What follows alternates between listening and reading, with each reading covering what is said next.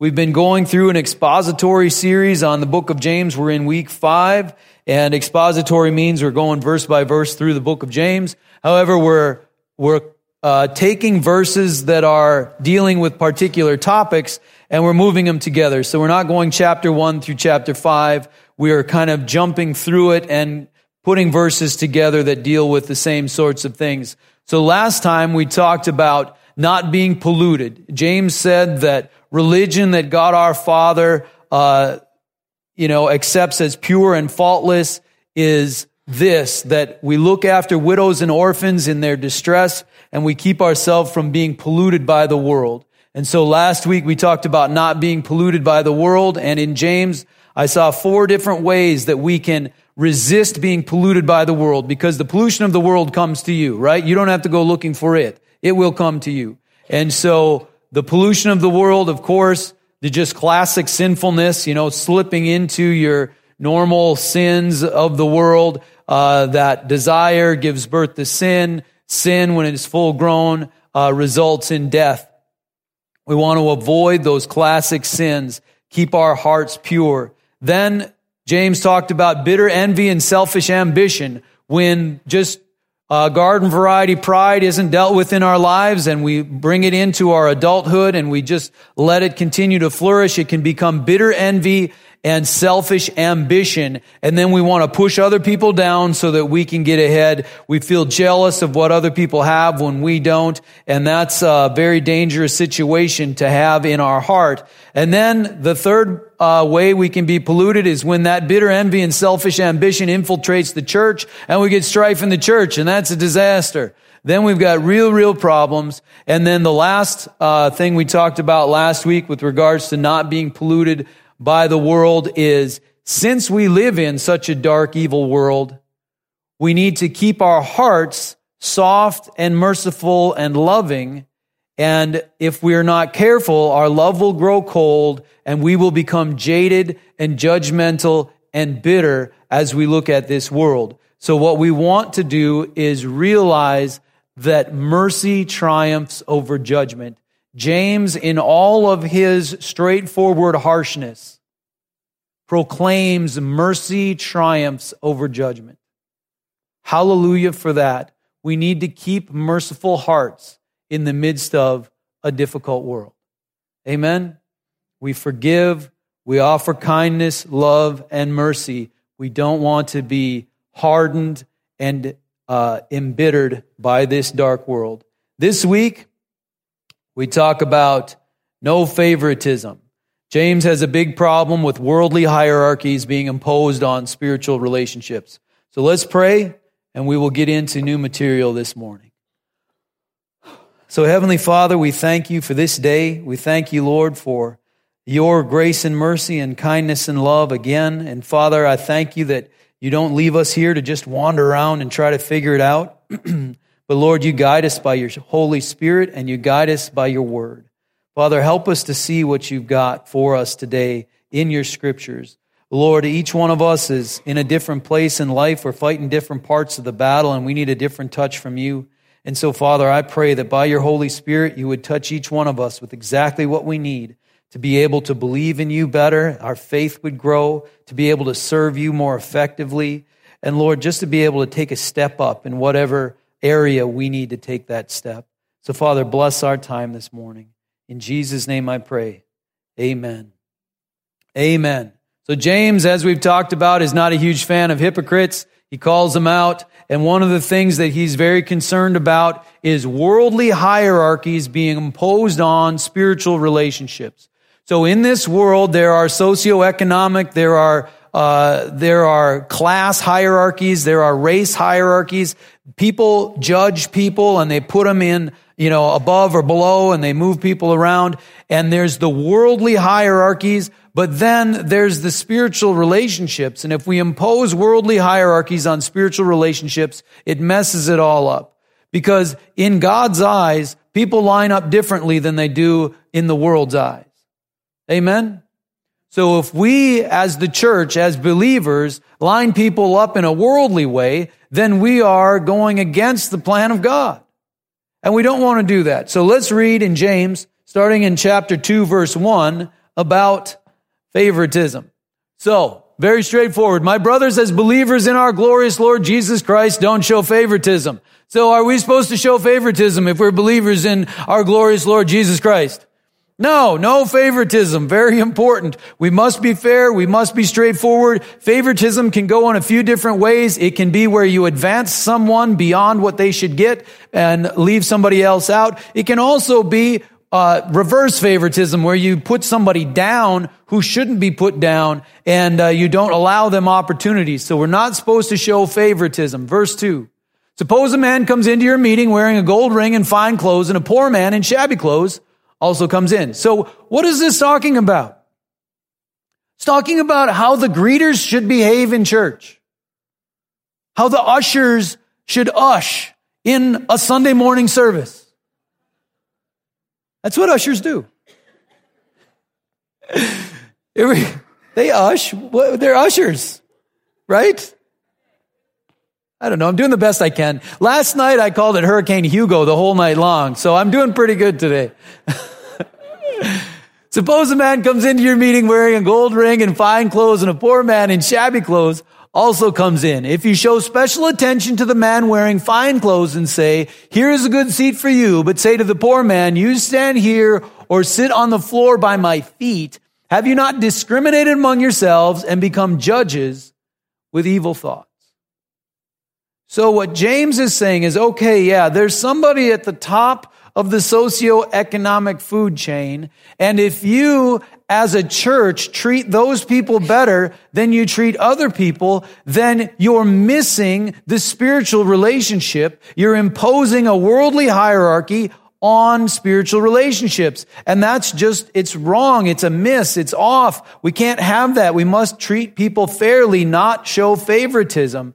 Now, whose job is this? Again, we've talked about greeters and ushers. Should we just sit back and say, yeah, those greeters and ushers, man, they're going to have to face the Lord? Or is this maybe dealing with everybody? All believers in church and not in church, right? Now, so in church, whose job is it to make the new visitor feel welcome, to know the love of God? It's everybody's job. If you go visit a church on vacation, you're somewhere else, you can go greet somebody at that church and make them feel welcome. You can do that the first time you show up. Because the love of God is universal, and we can show that love wherever we're at. It's everybody's job. So if we sit back and, yeah, they should love people. Yeah, I'm in the they. You're in the they if you're a believer. Be part of the they. Recognize that you're in that and start loving people. You don't want to be a judge with evil thoughts. That's a disaster. Verse 5. Listen, my dear brothers, has not God chosen those who are poor in the eyes of the world to be rich in faith and to inherit the kingdom he promised those who love him? Have you ever met somebody at the bottom of the socioeconomic ladder who is rich in faith? I knew a guy years ago. He was at the very bottom. He could barely, anyway, he was at the very bottom. Just let your mind go wild with that. But he had a little book, and it was his prayer book. And if you had a prayer request, he would write it in that book, and he would pray. And let me tell you, if you got something in that book, you were set, because God was going to answer that man's prayer, because he was going to keep at it till it happened. If you got your prayer, we got a building for a church because we got it in his book. He didn't have 15 cents to spend on anything. We got the prayer in that book. Boom, done. It's amazing how God will use people that in this world we would not expect anything from. And so we as believers need to recognize that there are people that don't line up in the hierarchy of this world, but who are mighty in faith, mighty in the eyes of God, and who are very powerful in their service to the Lord. Verse 6. But you have insulted the poor. How have they insulted the poor? Well, if they made them sit on the floor, you sit at the floor by my feet? Chairs are for paying customers. You sit on the floor. That would be an insult. Right? You don't look cool enough. You don't look like you've got enough money. You're on the floor. That's amazing. But you have insulted the poor. Is it not the rich who are exploiting you? Are they not the ones who are dragging you into court? Are they not the ones who are slandering the noble name of him to who you belong? If you really keep the royal law found in Scripture, love your neighbor as yourself, you are doing right. But if you show favoritism, you sin and are convicted by the law as lawbreakers. So is favoritism okay in the eyes of God? No, very strong. You sin and are convicted by the law as lawbreakers. Verse 10, for whoever keeps the whole law and yet stumbles at just one point is guilty of breaking all of it. For he who said, do not commit adultery, also said, do not murder. If you do not commit adultery but do commit murder, you have become a lawbreaker. How many people have heard this before, that if you break one part of the law, you've broken all of it? Did you know that reference was towards favoritism in the church? Don't show favoritism. That's the reference of if you break one part, you've broken all of it. Don't show favoritism. So it's very, very important for us as a church, for us as individuals, to not show favoritism. Favoritism is giving unfair preferential treatment to one person or group at the expense of another. So it can be the emphasis of lifting somebody up in a way they shouldn't be, or the emphasis can be pushing someone down in a way they shouldn't be. Either way, it's favoritism. How many people have had bad experiences with favoritism in their life? Kind of a bummer, isn't it? When favoritism comes in, it's no longer fair. Your opportunities are taken away. It's a bad deal. We cannot have that in the kingdom of God. Does Jesus show favoritism towards people? Of course not. He's no respecter of persons. And so we must, as believers, represent the character of God in that same way. So, with regards to, Good Hope Church, policy and procedure, avoiding favoritism is a very big deal. It's a very important. I take it very, very seriously. We must avoid favoritism. And I'm going to do my very best to create fair systems to be able to advance people in their service of the Lord. We've got the little volunteer fair in the back. Sign up. Go ahead and we'll help you through that process. Now, we're still going to advance people based on their consistency of participation, their character, and their gift sets, right? I mean, just because you want to do something doesn't mean you get to do it. You have to have the gifting. You have to have the character. You have to have the ability to consistently show up for things. These are very, very important pieces of the puzzle, and that's part of being fair as well, is that if the opportunities aren't given to people who don't prove themselves worthy of it, we have to be fair. Now, with that being said, we'll give you opportunities as best as we can. Please do not hide. That's why we have the sign-ups. If you've been thinking to yourself, it'd be really great if I could step out in this area, but you have just never said anything, it's not going to happen, right? There's certain things I can do, but I can't tell what you're thinking. I'm not real good at that. So go ahead and sign up. It's very important. Don't hide. Now, I became a Christian in 1988, and it took me, and I was absolutely obsessed with the things of God from day one. And it took me 12 years to become a pastor. I cleaned the toilets. I taught 3rd and 4th grade boys Sunday school. I did whatever needed doing. 12 years. I thought I was ready in 5. Took 7 more. It's a process. Don't think things just happen instantaneously. It's a process. We learn, we grow. I thought I was waiting on God. God was waiting on me. And that's a lot of how it is in our service of the Lord. We think, how come God isn't giving me this opportunity? Well, He's waiting for you to develop in character. He's waiting for you to develop in various ways. And so we must prove ourselves able to do what He's called us to do. And then let me tell you, the opportunities jump in. So, how do we deal with these worldly hierarchies versus the spiritual ones? A few more verses in James. Let's go to chapter 1, verses 9 through 11. The brother in humble circumstances ought to take pride in his high position. There's good pride and there's bad pride.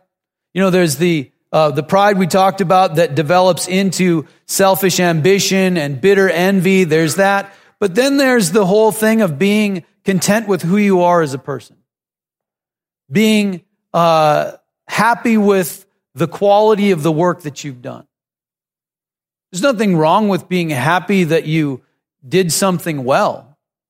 That's not bad. That's good. So we use the same word, and it can be kind of difficult. And here is the same thing. It's not this ugly, stinking pride that James is talking about. But what James is saying here is, if you are at the bottom of the food chain in society, you should take pride in the fact that through God, you are not at the bottom of the food chain.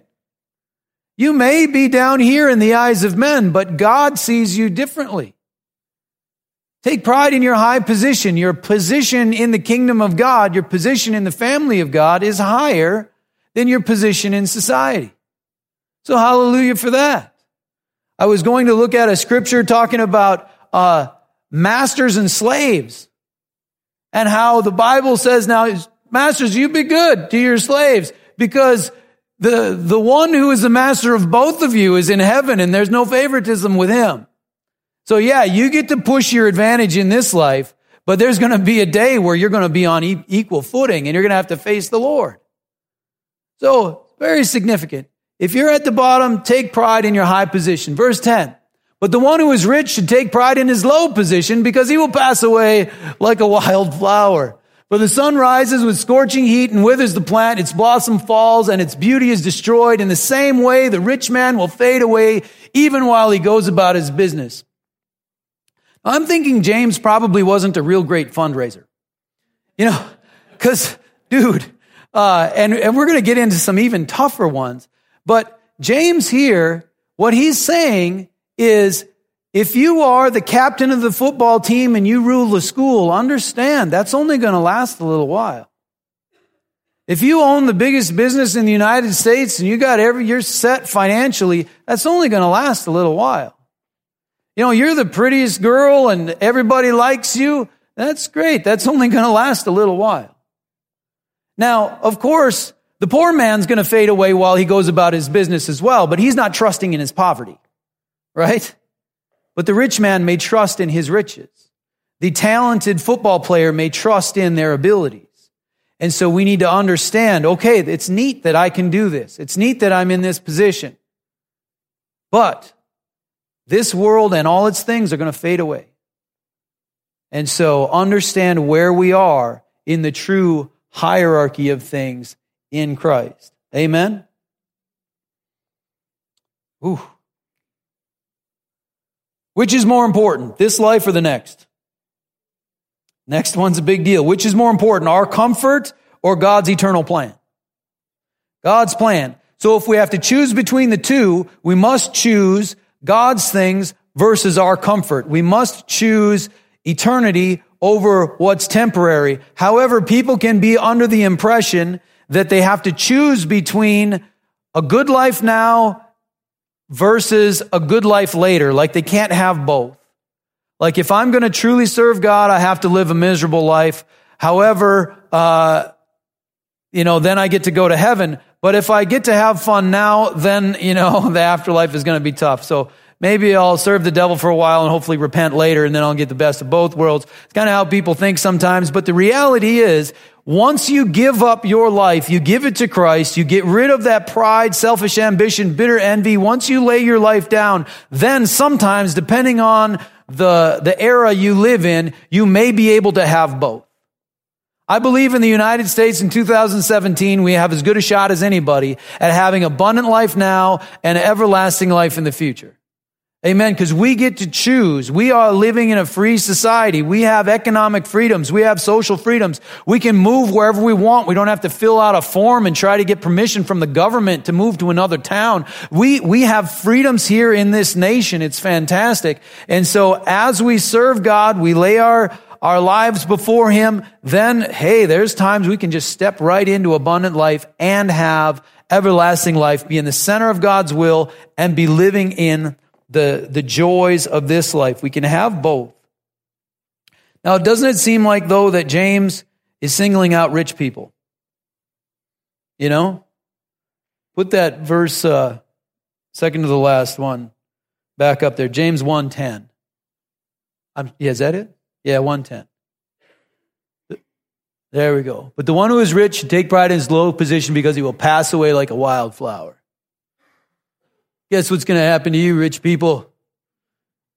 Everything's going to go away. Well, let's read James 5. It's way harsher.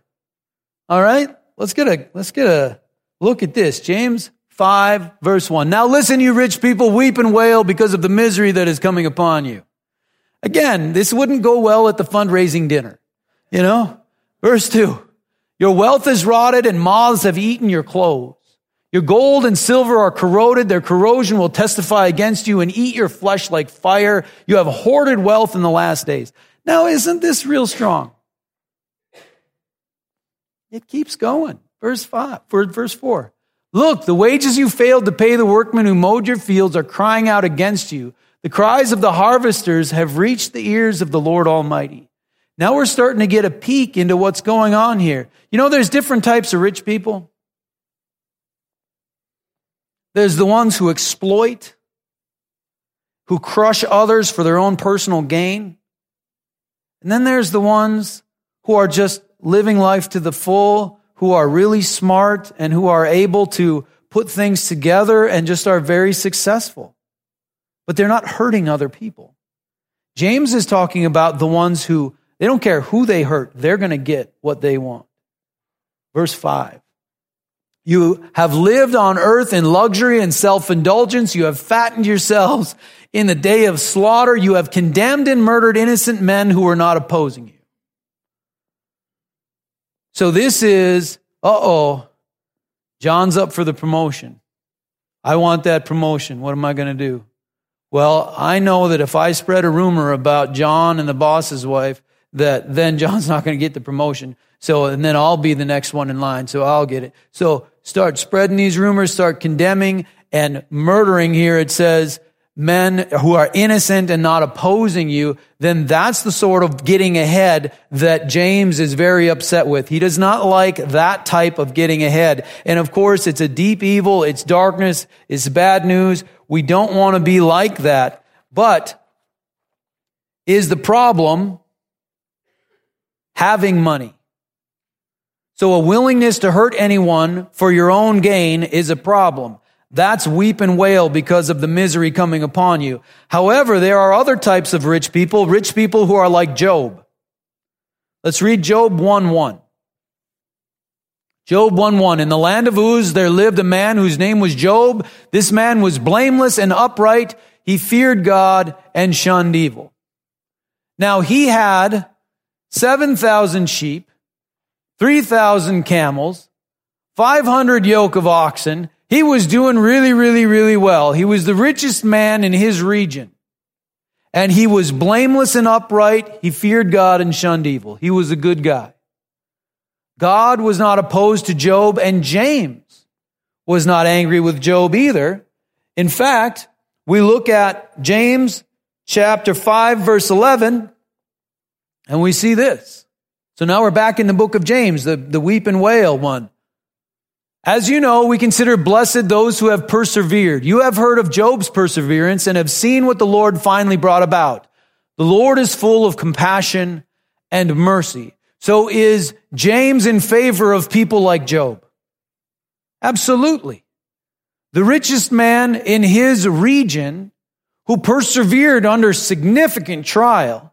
And then the Lord finally brought something about in his compassion and mercy. What did the Lord finally bring about? Let's go to Job chapter 42, starting in verse 12. The Lord blessed the latter part of Job's life more than the first. He had 14,000 sheep instead of 7,000. He doubled. 14,000 sheep, 6,000 camels. That's 20,000 animals. That's pretty good in the economy of the day. Imagine the chores in the morning at Job's house. 1,000 yoke of oxen, 1,000 donkeys. His whole family was restored. He had 7 sons and 3 daughters, the same he had before. And his daughters were so awesome that Job gave them an inheritance just like the sons. So 10 inheritances went out. In those days, of course, the women didn't get an inheritance, but Job's daughters did. And so God blessed the latter part of Job's life more than the first.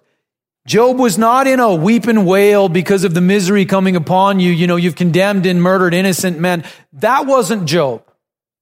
He was someone who had great farming capacity, incredible business acumen towards the raising of sheep and camels and oxen and donkeys. He was very good at that. And he didn't hurt other people, and God blessed him. So it isn't that that's the problem. The problem is unfairly exploiting your advantage and harming others for personal gain. Just because we have an advantage in this world doesn't mean we get to press it as believers. Sometimes we show kindness. You know, we don't get to exploit people in this life as believers. So next question, does God treat everyone equally? Let's go to Matthew 25, 28 and 29. So this is the parable of the talents. Does God treat everyone equally?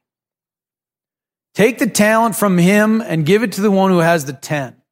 So the guy who had the 1 who hid it and brings the 1 back versus the guy who had 5 turned it into 10. And so they all come before the master, and the master says, take the 1 that guy's got and give it to the guy who has 10. Verse 29. For everyone who has will be given more, and he will have an abundance. Whoever does not have, even what he has will be taken from him. Does God treat everyone equally? Well, it's a little complicated. The answer is yes. If you're diligent, you'll be treated like the guy who had the 10. If you're irresponsible, you'll be treated like the one that had the 1. God is fair. God treats everyone equally. However, God doesn't grade on a curve. And we can get under the impression because of God and his great mercy that we can just abuse God's mercy and we don't have to worry about what he's going to do, because guess what? You know, we can do everything wrong and God is just going to take care of all the problems. Well, if you repent, he will. If you don't, he'll treat you how he treats unrepentant people, because that's fair. But everyone can repent. The access to the forgiveness of God is available to every human being on the planet. Go ahead and ask for forgiveness, repent and change, and guess what? You get to walk into the blessings of God. But if we refuse, even what we think we have will be taken away. If we lean into the things of God, God keeps pouring things into us. Amen? If we want to understand the scriptures, God reveals more and more. If we push God's things away, what happens? It's like God backs off and we're walking on our own. And then we get confused. We start running into trouble. It's very dangerous. Jesus is not a pushover. The offer of forgiveness is there, but he's not going to force forgiveness on you. So, let's read this quick. Romans 2, 6 through 11. God is fair, this type of fair. Romans 2, 6 through 11 type of fair. God will give to each person according to what he has done. To those who by persistence in doing good seek glory, honor, and immortality, he will give eternal life. But for those who are self-seeking and who reject the truth and follow evil, there will be wrath and anger. There will be trouble and distress for every human being who does evil, first for the Jew, then for the Gentile. But glory, honor, and peace for everyone who does good, first for the Jew, then for the Gentile, for God does not show favoritism. God does not show favoritism, but a man reaps what he sows. So what we need to sow towards God is repentance. What we need to sow towards God is a desire to be forgiven, is submission to God, submission to God's ways. Then when we humble ourselves before him, he lifts us up. He does that for everybody. There isn't anyone who, if they go before God with a repentant heart and submit to God, that he won't lift them up. He'll do that for everyone. He is fair. I'm going to invite the prayer teams up and the ushers up. This is the first weekend of the month. We receive communion on the first weekend. If you would like to receive communion at Good Hope Church, go ahead and receive communion. You don't have to be a member or anything along those lines. But the one thing I do ask is make it real between you and God. If you're not ready to take communion this morning, just pass. It's all good, but make it real. Make it a true acknowledgement of what Jesus has done, remembering what He's done, honoring Jesus for His sacrifice on the cross. So what's the bottom line? The bottom line is that we don't get to play favorites with bad people because they've got a worldly advantage. Instead, we need to be honest and true about where people are in their relationship with the Lord. So, when we play favorites, like how James is talking about, oh, this person is rich, so we're just going to let a bunch of stuff go because the church wants their money. That's a disaster. It's an unhealthy power structure. There's all the other reasons why people are given advantages. It's not just if they're rich, maybe they're super talented, maybe they're a friend or a family member. There's different reasons why people are advantaged. And we need to make sure that those unhealthy power structures don't seep into the church, into our families, into our businesses. It's a disaster. But here's something else. There's a second danger. If you play favorites with somebody because you just love them so much, you might fool them into thinking they're set when they're not. The great high school quarterback who doesn't have to do his homework because he's really good at football, and so he never has to study, he never has to do anything, he's always taken care of. What happens to him when he graduates from high school? He gets cast aside because he's no longer valuable. He's been fooled into thinking that because of his talent, everything's going to work out for him. Then he finds the harsh reality that once he can't benefit somebody else, he's cast aside. If you show favoritism towards your kids, and you make sure that everything works for them even when they're going the wrong direction, you'll fool them into thinking that it's always going to work out because of how great they are. Don't fool them into that. Don't do that to somebody you love. Help them to see that God does not show favoritism. So when we do right by God, He blesses us. When we push away, then we have the consequences. Let them see that. Since God doesn't play favorites, I want you to hear this. Since God doesn't play favorites, you have as much access to the grace of God as any human being that's ever lived. Since God doesn't play favorites, you, whoever you are, wherever you are in the socioeconomic ladder, you have as much access to the grace of God as any human being that has ever lived. Let's take advantage of that.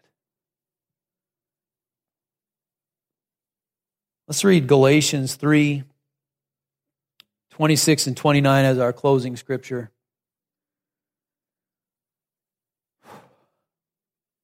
For all are sons of God. You are all sons of God through faith in Christ Jesus. Let me read that again. You are all sons of God through faith in Christ Jesus. Verse 27. For all of you who were baptized into Christ have clothed yourselves with Christ. So this is the people who have made a decision to follow Christ. They've then been clothed with Christ. There is neither Jew nor Greek, slave nor free, male nor female, for you are all one in Christ Jesus. I want you to imagine the culture that this was written in. Was there a difference between Jew and Greek in this culture? Oh man. Was there a difference between slave and free? Oh yeah. Was there a difference between male and female?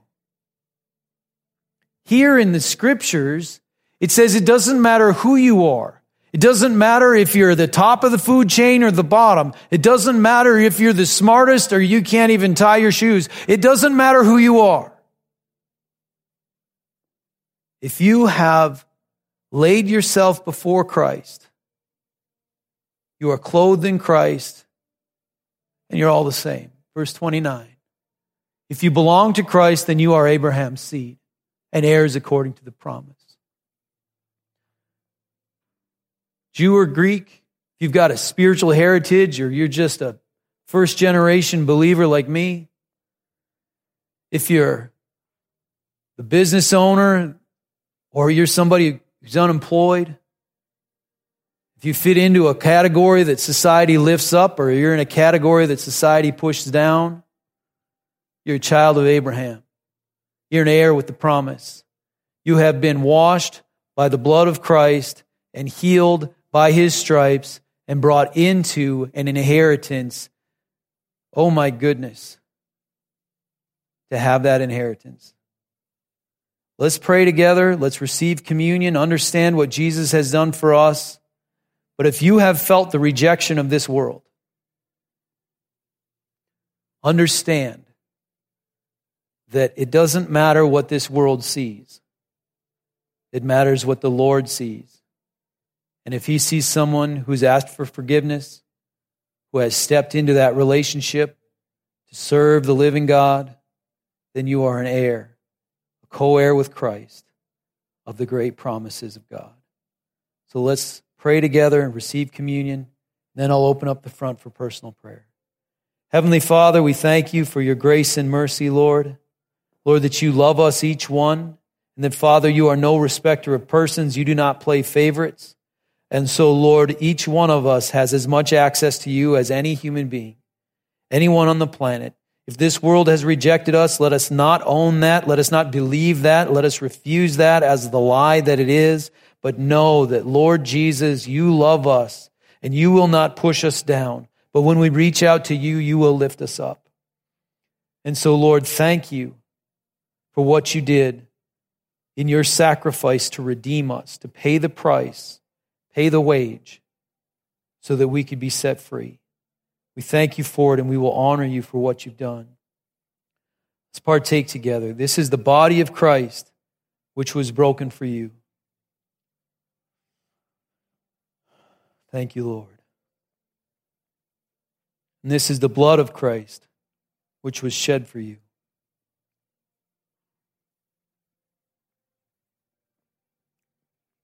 Thank You, Lord, that You don't push us aside. You love us, You forgive us, and You bring healing. Father, I pray a blessing over each person in this place. Lord, I pray Your peace would be upon us.